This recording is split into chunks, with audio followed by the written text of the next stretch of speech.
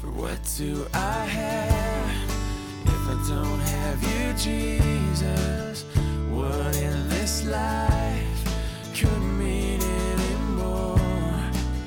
You are my rock, you are my glory, you are the lifter of my head. Hi, and welcome to the Rock Podcast.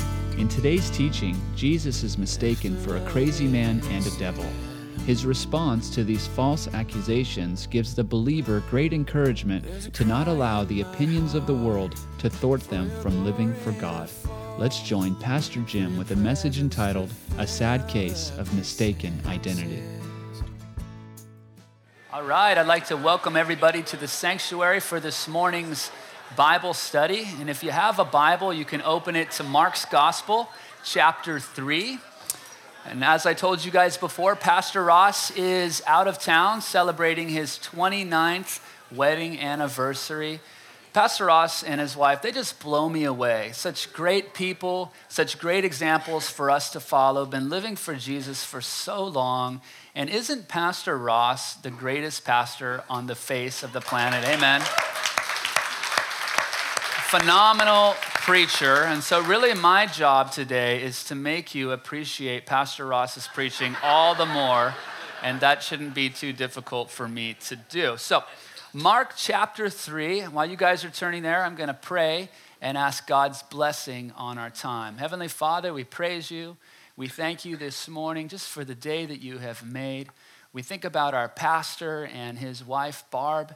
Thank you, Lord, for them. Thank you for just this gift to our fellowship, using them so powerfully to teach us and instruct us in your word and in your ways. We pray that today that they would have the time of their life as they just reflect on your goodness and your faithfulness to them and the 29 years that they've spent together. So bless them. And Lord, I ask that you would bless us as we dig into your word. We want to hear from you. And we know that your word is inspired and it's profitable for us. So I pray that you would take your Holy Spirit anointed word and my simple little message and make an impact in our lives today. Because it's in Jesus' name we pray. Amen? Amen. All right. So if I were to title the article that I read in the news quite some time ago, I would title it, A Sad Case of Mistaken Identity. And I quote, a Minnesota man on a hunting trip is suffering from multiple wounds after officials say he was accidentally shot twice by his hunting partner. So, here's how the story goes, all right? So two guys, they decide we're going to go out hunting, okay? And so they dress up in full camo gear, and they've got their rifles, and they head out to the woods. And they get the bright idea that we should split up, you know? So let's split up. You both got guns. You're both blending in with your surroundings. Why don't we split up, all right? Doesn't seem very smart to me. So they're out there in the woods, and one of the guys thinks that he sees a turkey. And so he raises his rifle up and he takes aim and boom, he shoots that turkey. And then he sees what he thinks is that turkey flailing around on the ground. And so he says, you know what I'm going to do? I'm going to put that turkey out of its misery. And so he raises his rifle and boom, he shoots that turkey again. It wasn't until he heard the sound of moaning that he realized it was his friend. It was a sad case of mistaken identity. Amen? Of course, the guy lived to tell the story. Now, our text today involves a sad case of mistaken identity where Jesus, the Lord of heaven and earth, is mistaken for a devil and a madman. And sadly, the world quite often looks at believers in the same way, don't they? But Jesus will tell us that people who characterize him in that way are in danger of committing the most deadly mistake, which is the unpardonable sin. Now, my hope and prayer for us today is that we'd be encouraged by the way that Jesus handles the false accusations of the world, since we ourselves have to face them as his representatives here on this earth. Amen? Amen. So Mark chapter 3, and we'll start with verses 20 and 21, and Lord willing, we will make it all the way through the chapter. So The word of God. Then Jesus entered a house, and again a crowd gathered so that he and his disciples were not even able to eat. When his family heard about this, they went to take charge of him, for they said, he is out of his mind. And so let's pause right there and talk first about how believing in Jesus is not crazy, it's the sane thing to do. And so Jesus is there, he's at a house, and there are multitudes and multitudes following him. They're there with him. The Bible says that crowds had gathered. The crowds were gathering because Jesus was changing lives. And these people were hoping that Jesus would touch their life, that Jesus would change their life. And so Jesus is there, all of the people are there, and he's busy ministering. He's so busy that he doesn't even have time to take a lunch break. And so when his family gets wind of this, when his family hears that he's got this crowd of people following him, and then on top of that, when they hear that he's appointed and ordained 12 apostles, which takes place earlier in chapter 3, these men who are going to be his official representatives to go out and tell the world about him and to tell the world to believe in him. And then when they hear that on top of all of that, that he's skipping meals, they begin to really freak out. They start to think that Jesus has lost his mind. They start believing, well, maybe that Jesus has become some sort of religious nutcase. Maybe he has become some sort of religious fanatic. I mean, I could just imagine them saying, he thinks he's the Messiah. We've got to help him. We've got to do something. We've got to take charge of Jesus. Now, the Greek word for take charge is krateo, and it means to get possession of, to seize, to arrest, or to take hold of. And so his family is thinking, hey, Jesus, he can't take care of himself anymore. And so we need to step in. And we need to take care of him. Jesus is no longer in his right mind. He's actually out of his mind. Now, my wife and I know what it's like to take care of someone who's not in their right mind. Recently, we spent a season caring for a family member of mine who was just not in their right mind. And so we had to protect this person because they were a harm to themselves and to those around them. We had to make sure that this person ate their meals because unless we brought the food to this person and brought the fluids to this person, they would not eat and they would not drink. We had to administer the medicine because if we didn't do that, then the medicine would not have been taken. So we know exactly what it's like to take care of someone who's out of their mind. You want to just take hold of them and watch over them, and that's what's going on here. Jesus' family, he's not eating any food. He's got all these followers. He's sending people out to tell people about him. And so they think that he's gone crazy. They think that Jesus has gone mad, but they're terribly mistaken. Now, what's incredible to me is that Jesus, his own family, didn't even believe that he was the Lord. But that's exactly what this text is teaching. And there are other places in the Bible that echo this same reality. Check out John chapter 7 and verse 5. It says, even his own brothers did not believe in him. And so Jesus' own family thought that he was crazy, but it doesn't stop right there. His own hometown thought he was crazy too. You guys remember in Luke chapter 4, Jesus returns to Nazareth, the place where he grew up, the place where he went to school, the place where he worked. And he goes to Nazareth and he goes into the synagogue. He's the guest speaker, kind of like I am today. He's the guest rabbi. And the scroll of Isaiah is presented to Jesus, and he unrolls it. And he finds Isaiah chapter 61, and he begins to read where it says, the Spirit of the sovereign Lord is upon me. And he has anointed me to preach the good news, to bind up the brokenhearted, to proclaim liberty to the captives, freedom to the prisoners, and to proclaim the year of the Lord's favor. And then he rolls up the scroll and he gives it back to the attendant. And then he says to those who are sitting in the crowd, today this scripture is fulfilled in your hearing. And they're just like, what are you talking about? Today that this scripture is fulfilled, and they start looking at each other and they're saying, who does this guy think he is? Isn't he Joseph's son? Isn't he the carpenter's son? Who does he think he is? The Messiah of the world? And so they think that Jesus is a nut job. And so they take him to the top of the hill in which Nazareth was built on, to the edge of the cliff to throw him off.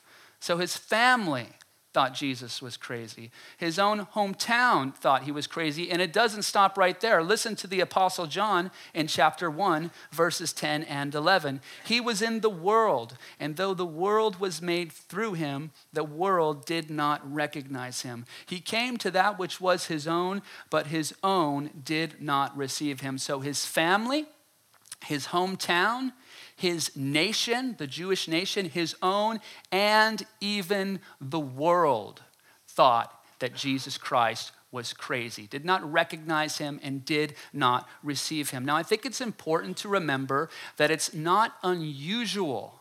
Rather, it's biblical for our family, for our friends, and even for the world to think we're a little bit crazy for believing in Jesus Christ. It's a biblical thing. Now, if you're crazy apart from believing in Jesus Christ, that's your problem, okay? But for believing in Jesus Christ, it's not an unusual thing. I have a relative who tells me that if he ever sees me out sharing the gospel, he's going to throw a tomato at me. You see?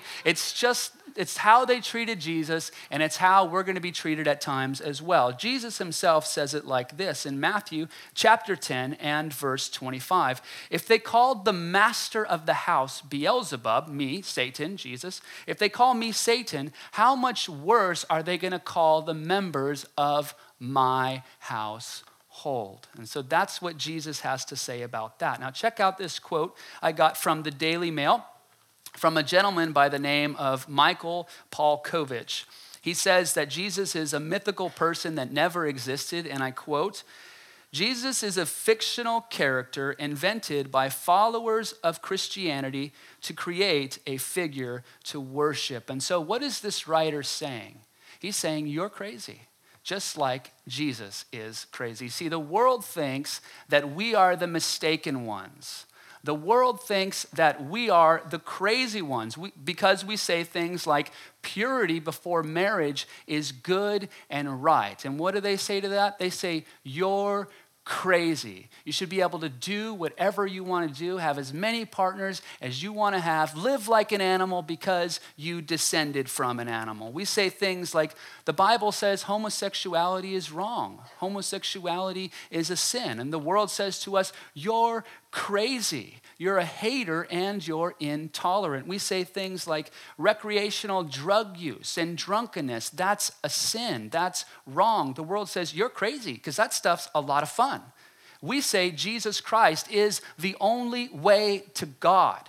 They say you're crazy. There are many ways to God. There are many paths to God. We say there is a hell because Jesus spoke about the existence of hell. And they say you're crazy.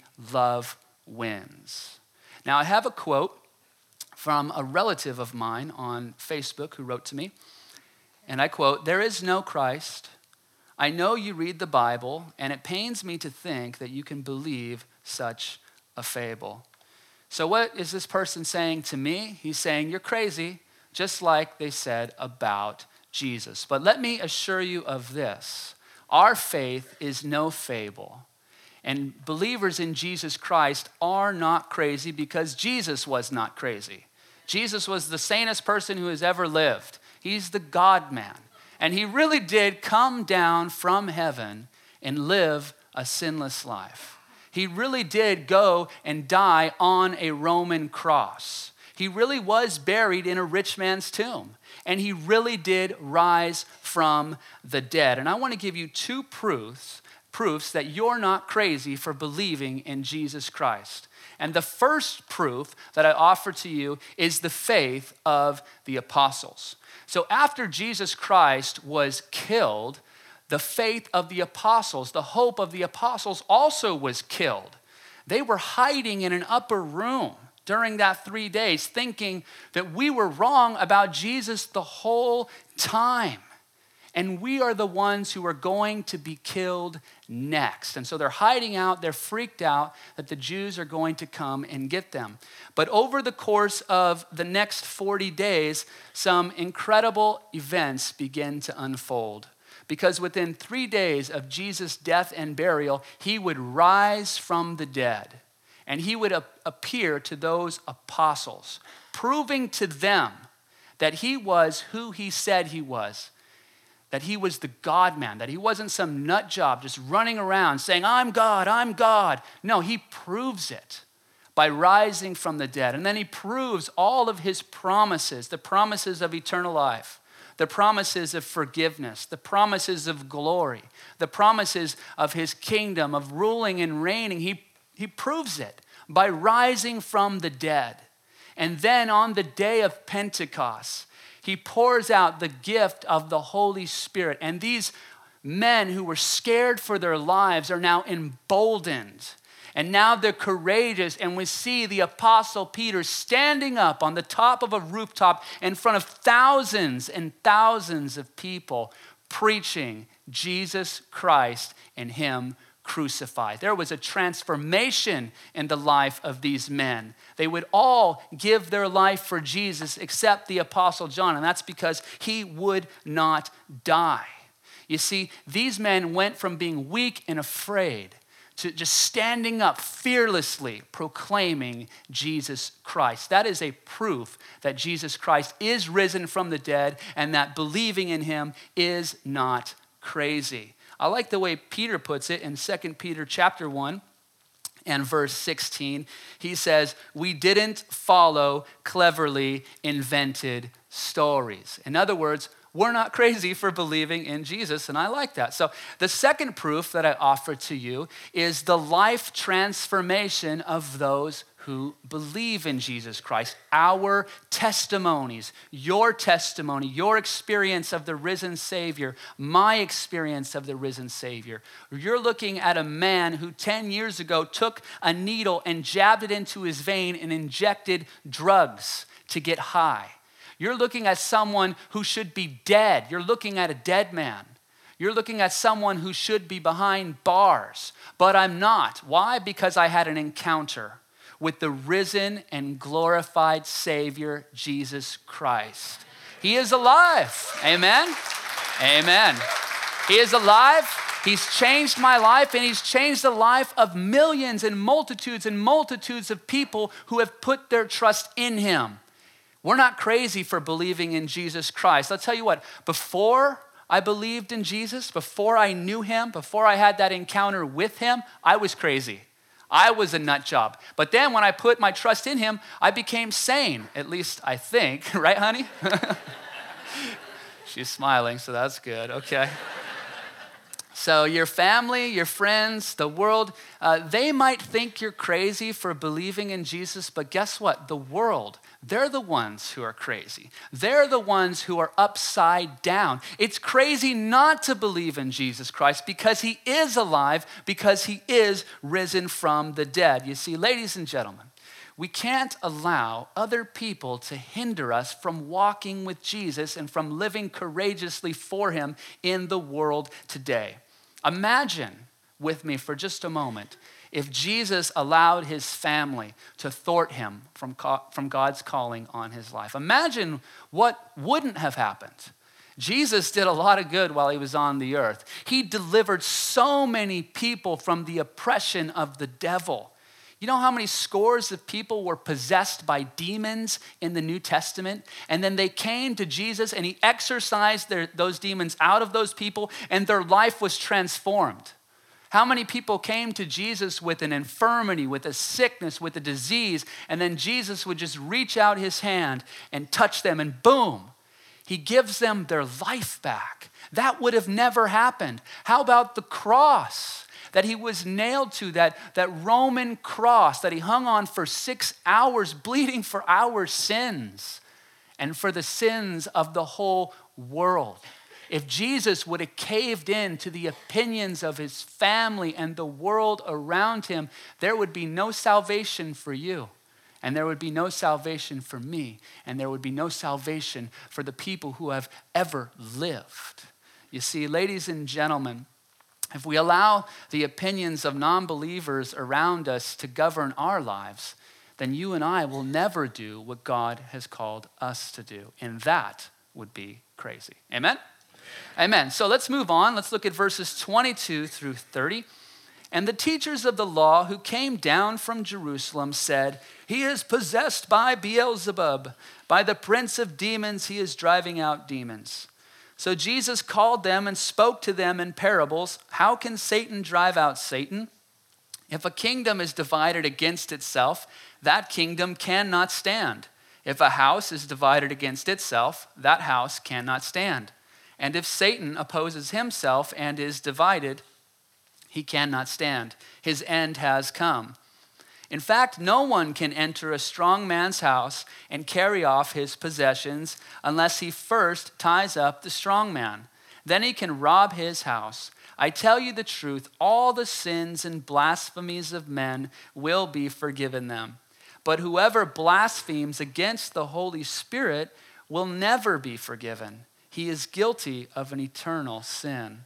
He said this because they were saying he has an evil spirit. So we talked first about how believing in Jesus is not crazy. It's the sane thing to do. And now let's talk about how believing in Jesus isn't evil or wrong. It's actually good and right. Now, I can think of a couple of groups of people just off the top of my head that think that it is an evil thing and it is wrong for you to be a believer in Jesus Christ. They think that it is a sin for you to worship Jesus Christ as your God and as your Savior. The Jehovah's Witnesses come to mind. The Muslim community comes to mind. Those groups of people do not believe that Jesus is God. And the fact that we worship him as God, that's a no-no. And so that's taking place today, and it took place during Jesus' time. The teachers of the law being the Old Testament, these guys were like the seminary professors or the theologians of their time. The Bible says that they came down from Jerusalem. Now, Jerusalem was built on the top of a mountain, Mount Zion, Mount Moriah. And so anytime anyone left Jerusalem, you're coming down because you're going down a mountain. And anytime anyone went to Jerusalem, they're going up to Jerusalem because you're going up to a mountain. So they come down, they show up at the house, and they essentially are saying that Jesus is changing lives by the power of Satan. So they're calling Jesus evil, and by so doing, they're calling all of his followers evil. And so they give Jesus the name Beelzebub, which is just another nickname for Satan. And Beelzebub means Lord of the flies and Lord of the dung heap. Okay, so that's what they're calling Jesus, Lord of the flies and Lord of the dung heap. Now, I can think of no creature that I think is more disgusting on the face of the planet than the fly.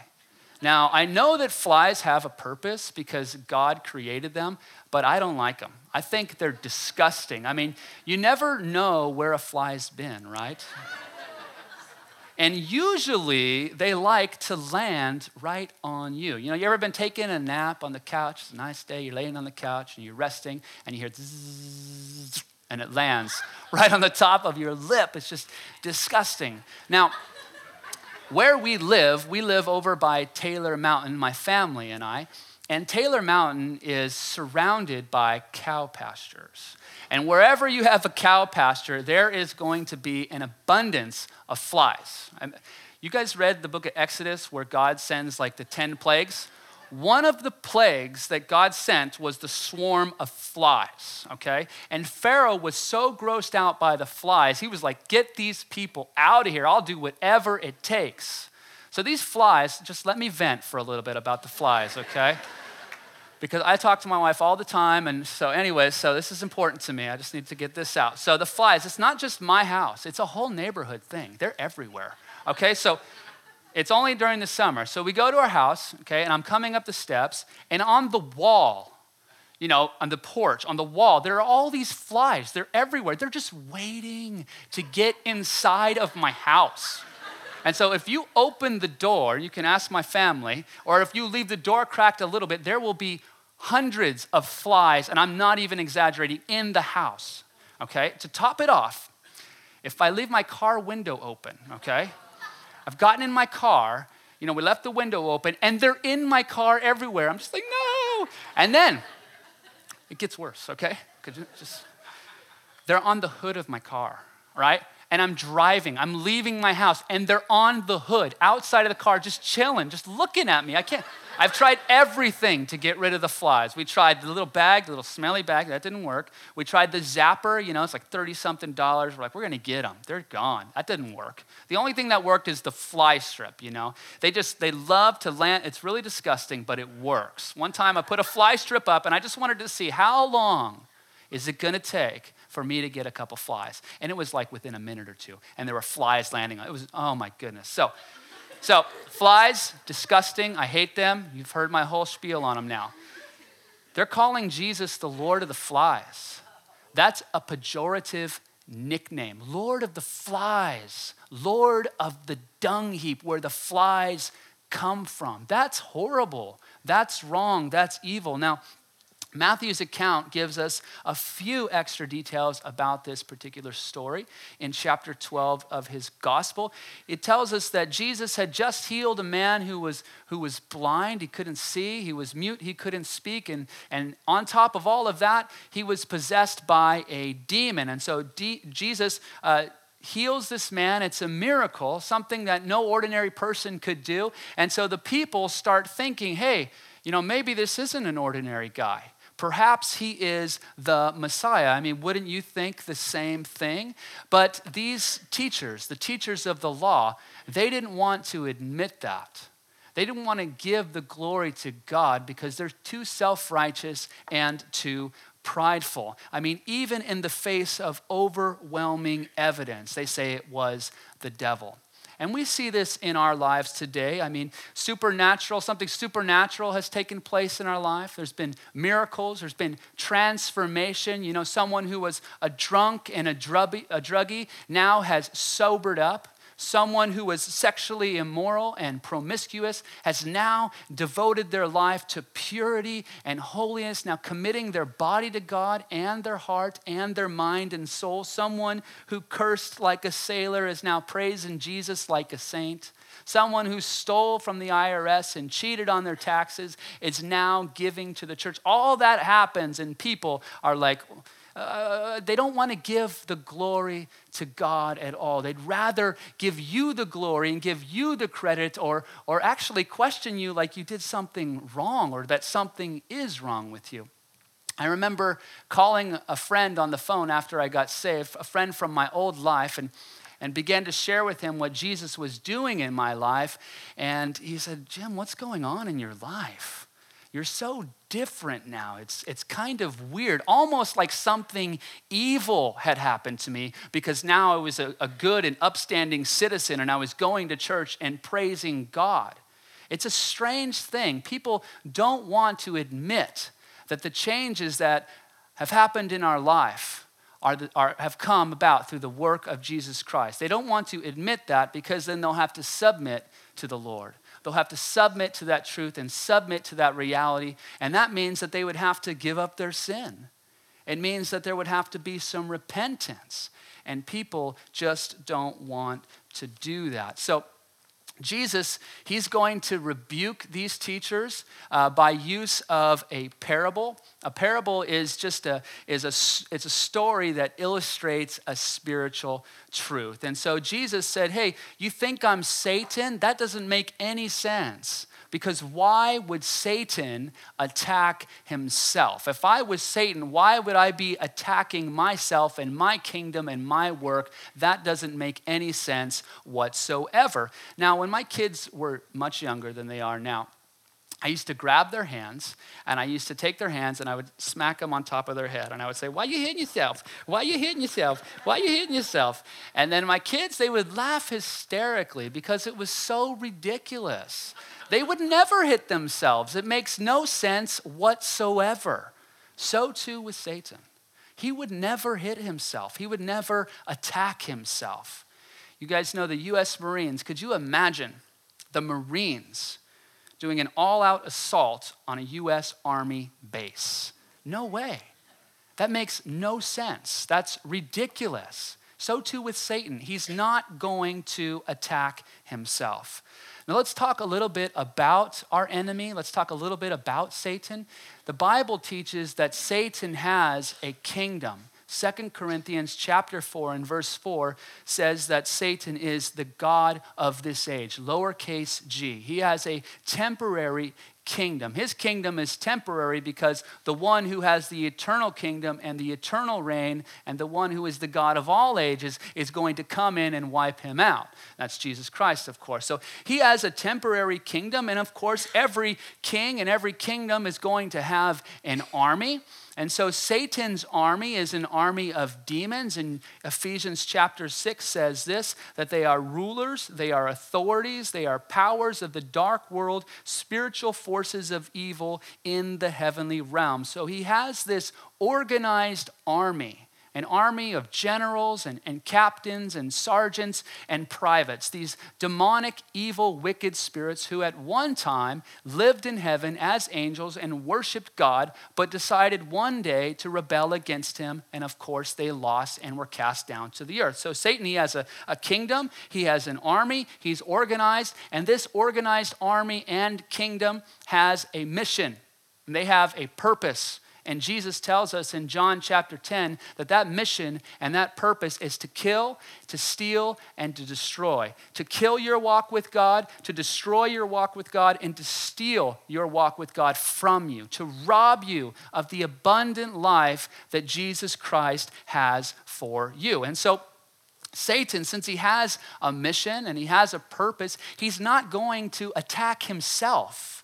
He's not going to be self-defeating. He's not divided either.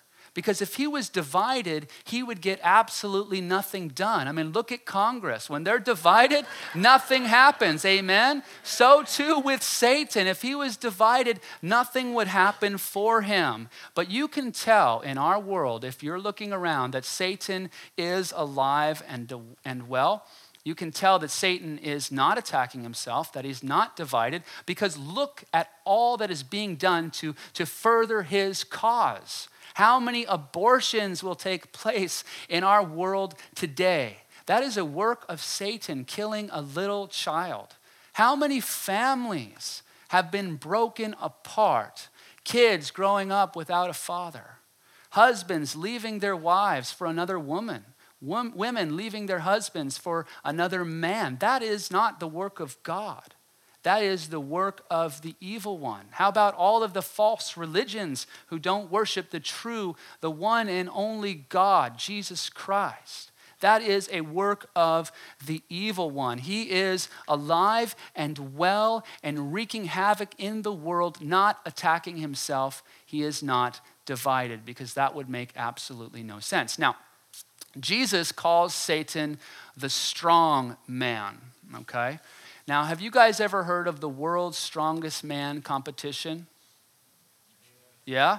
Okay, so basically what the world's strongest man competition is they get together the biggest, baddest, buffest dudes on the face of the planet, and they have a series of events to figure out who the biggest, baddest, buffest dude on the face of the planet is. And just for fun, I'm going to give you a couple of the events. So one of the events is the fridge carry. So what they do is they have two double-door fridges, okay, combined weight of about 1,000 pounds, one's on each side, and these fridges are connected by a crossbeam. And so what the guys have to do is they have to get between these fridges and put that crossbeam on their shoulders, and they have to lift it up. And then they have to walk for 90 feet with these fridges on their shoulders.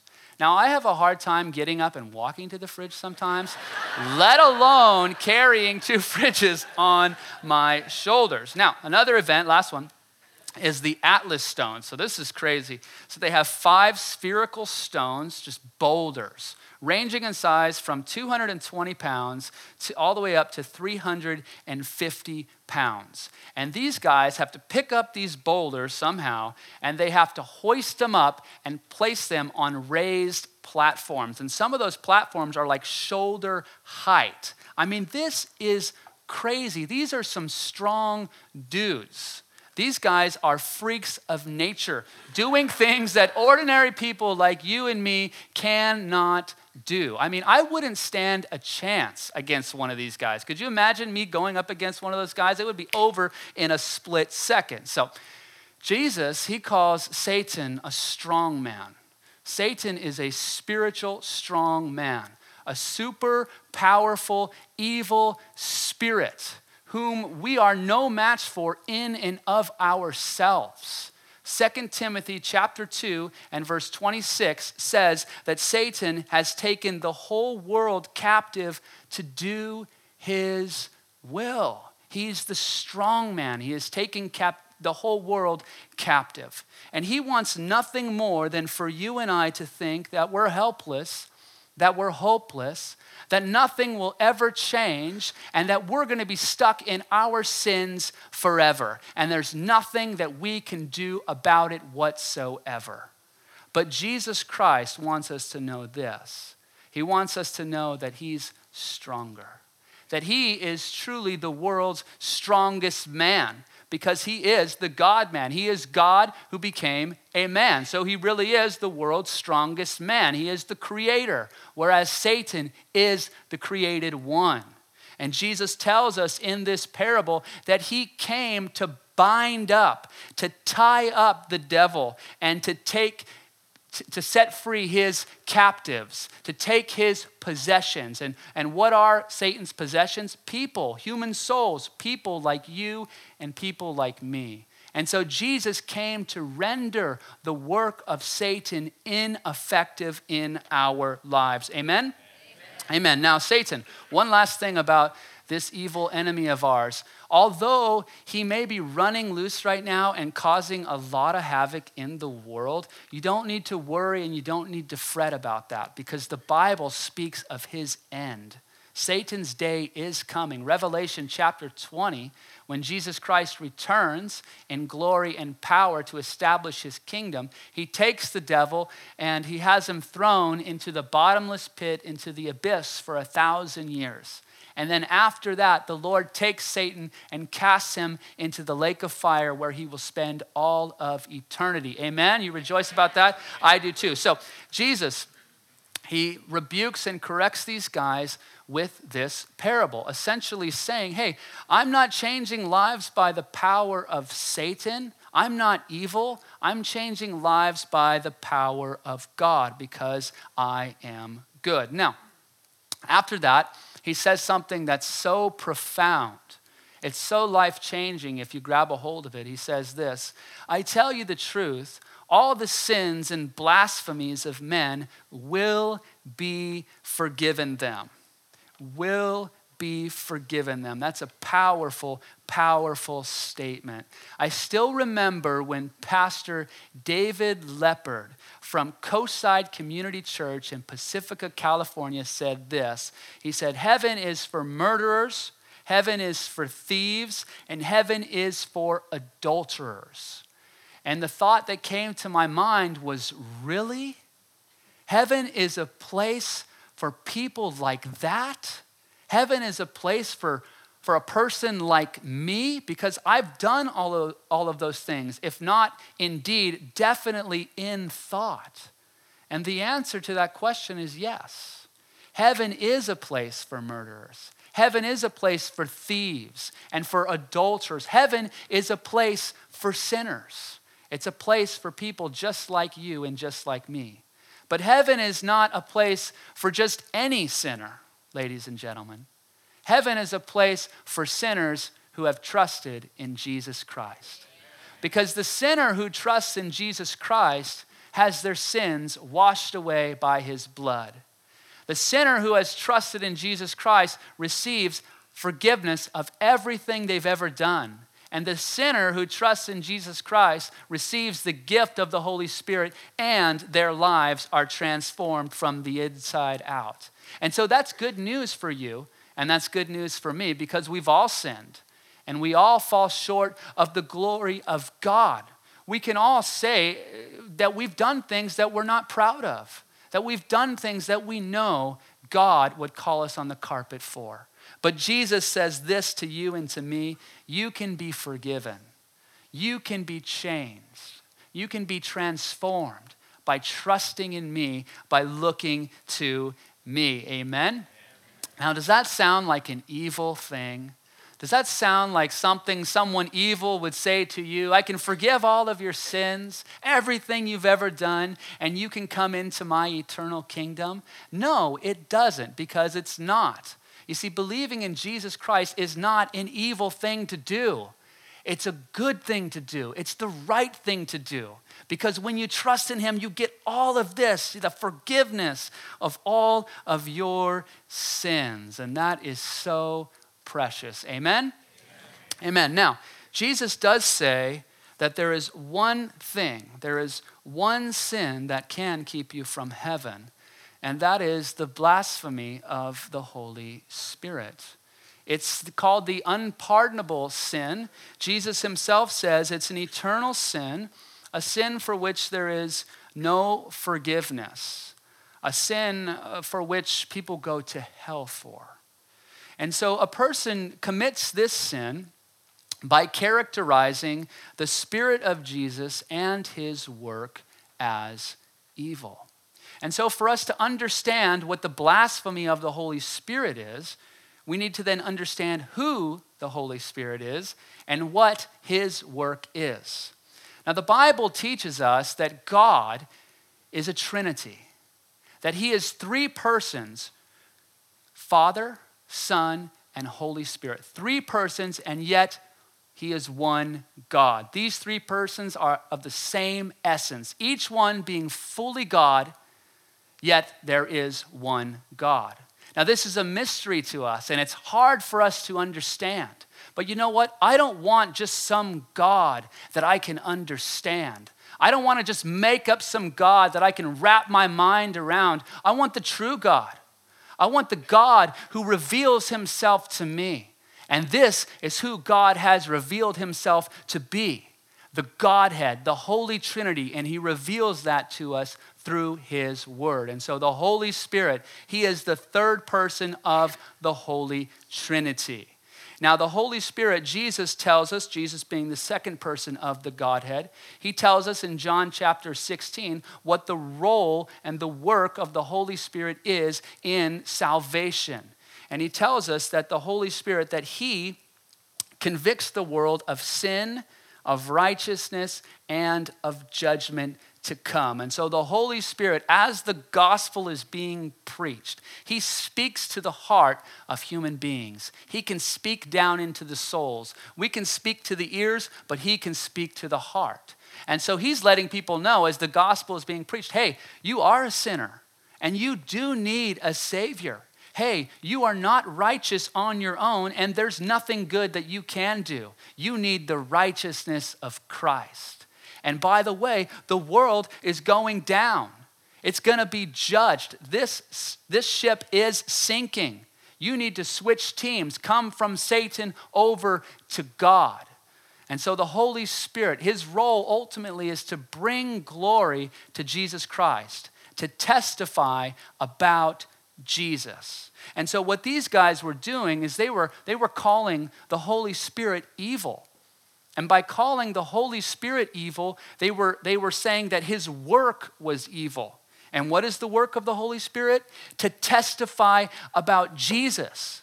And so by these guys saying the Holy Spirit is evil, what they were doing in essence is rejecting Jesus Christ, because that's what the Spirit is doing. He's testifying about Jesus. And so by rejecting Jesus Christ, they're rejecting the only source of salvation. Because without the shedding of blood, without the shedding of his blood, the blood of Jesus, there is absolutely no forgiveness of sins. And so by rejecting Jesus, they're dooming themselves for eternity. And so the blasphemy of the Holy Spirit ultimately is the rejection of Jesus. It's the sin of unbelief that a person carries on throughout their entire life. It's not our sins that send us to hell. It's the sin of rejecting Jesus Christ, because Jesus died and paid for all of our sins and offers us that salvation. But if you reject that, then that is an eternal sin, a sin for which there is no forgiveness. Now, This is not some one-time thing.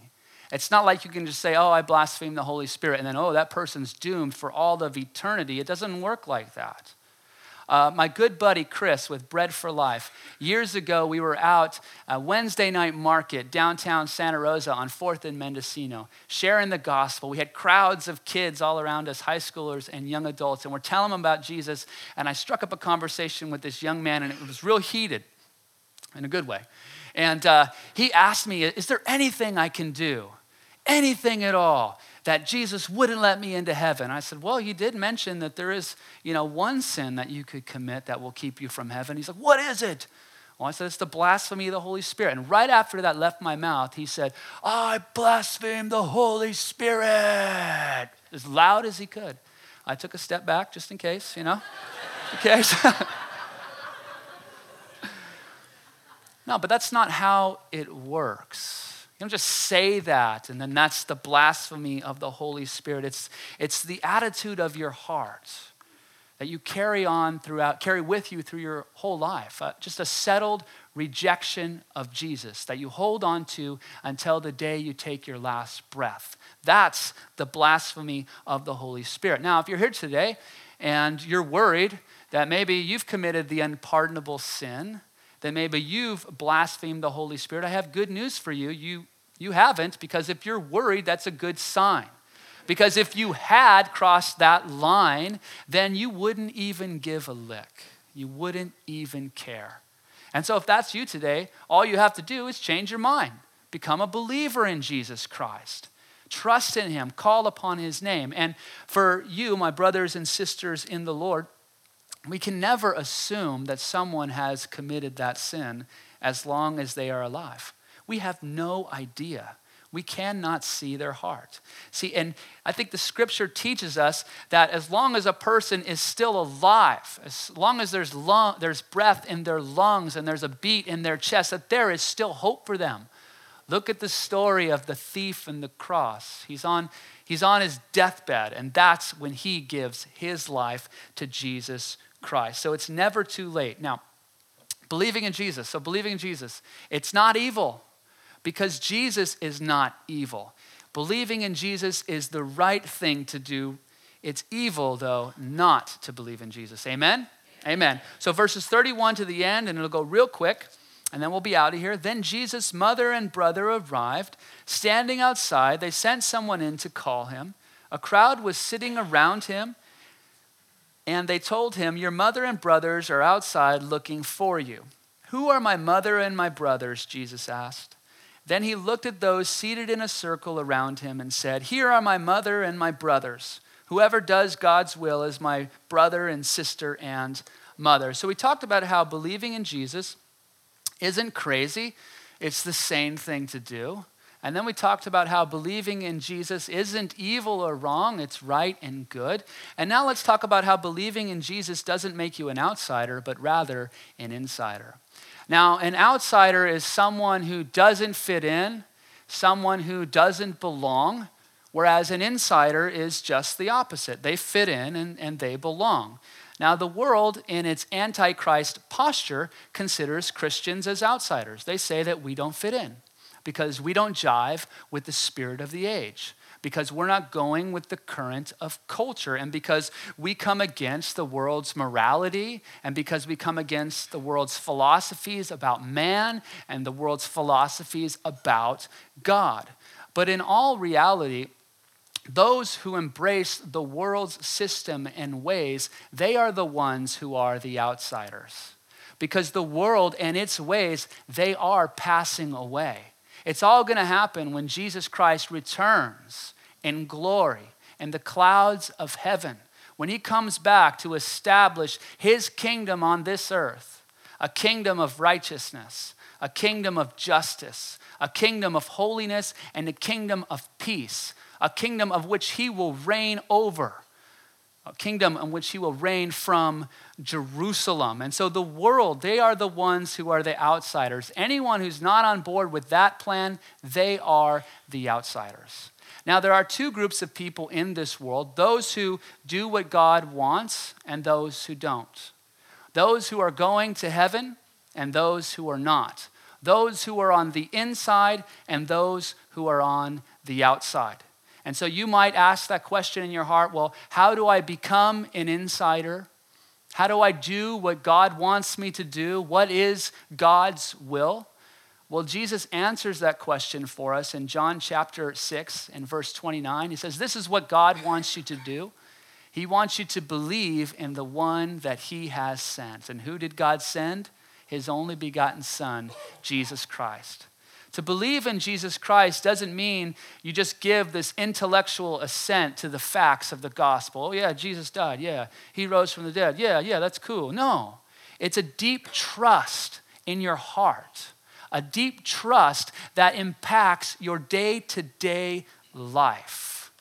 Now you'd think out of all the people in the world that Jesus' own family, that they would be the ones who were on the inside. But that's not what we see in our story. We see Jesus' family standing on the outside. And that's because family ties will not get you into heaven. Because at this moment, Jesus' family, they were not believers in him. Now, I just imagine in my mind that if Jesus' family had died in that state of belief as non-believers, I just try to imagine in my mind Jesus' brothers standing before the throne on Judgment Day. And they're standing before Jesus and they're saying, hey, Jesus, I know we didn't believe in you while you were on the earth. You know, it was kind of hard. We were related. But, you know, we are related though. You know, we have the same mom. You know, we're blood. We grew up in the same home. We ate at the same table. We went to the same school. We hung out at the same playground. So what do you say, Jesus? Can we come into your kingdom? We're family, right? You know the answer that Jesus would give to them? No. Because family ties do not make you an insider in God's kingdom. It doesn't matter if you grew up in a Christian home. It doesn't matter if your mom and your dad are Christians. It doesn't matter if you have a relative who's a pastor or a minister. What matters is that you personally put your trust in Jesus Christ, that you acknowledge him to him, that you tell him, Jesus, I believe in you. I believe that you died, and I believe that you live. Be my Lord. Be my Savior. That's what makes you an insider.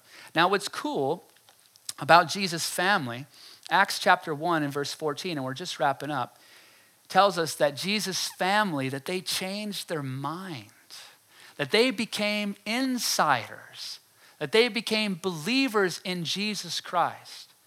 Two of Jesus' brothers ended up becoming leaders in the church, James and Jude. And they would go on to write letters that we have in our inspired New Testament. And if you scan those letters, and if you look through those letters, obviously the letter of James and Jude, you will find no mention of family ties whatsoever. They don't drop the name Jesus like, oh yeah, he was my brother, you know, we hung out, it was cool. No, you don't read any of that because they know that that doesn't mean anything. The only thing you read about in there is how Jesus is the Lord and how Jesus is the Savior. Amen? So maybe you're here today. You have family, they're believers, friends who are believers, but you yourself, you've never taken that step. You've never given your life to Jesus Christ. You've never become an insider. I want to exhort you to do that today. The worship team's coming up right now, and while we're singing, I would just exhort you to close your eyes and pray to Jesus. He's alive.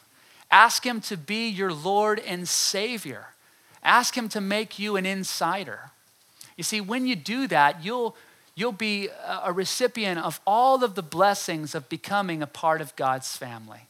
You get brothers and sisters. We're all brothers and sisters in here. All over the globe, you get a family. Your big brother, Jesus Christ.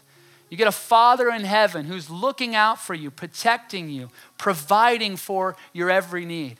The Holy Spirit living inside of your heart, transforming your desires, giving you a purpose on this planet. You see, believing in Jesus, it's not crazy. It's the sane thing to do. And believing in Jesus, it's not evil or wrong. It's right and good. It'll change your life. It'll change your destiny. And believing in Jesus, it'll make you an insider. So I exhort you to do that today. Let's pray. Heavenly Father, thank you so much for your word, which is inspired by you. I pray that you would draw each one of us during this closing song so much closer to you. Bless us, Lord, as we reflect on your word and the words of this song. In Jesus' name, amen. All right, you can stand for the closing song. You have been listening to The Rock Podcast.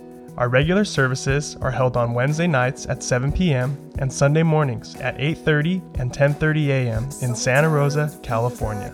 If you would like to learn more, please visit our website at calvarytherock.org.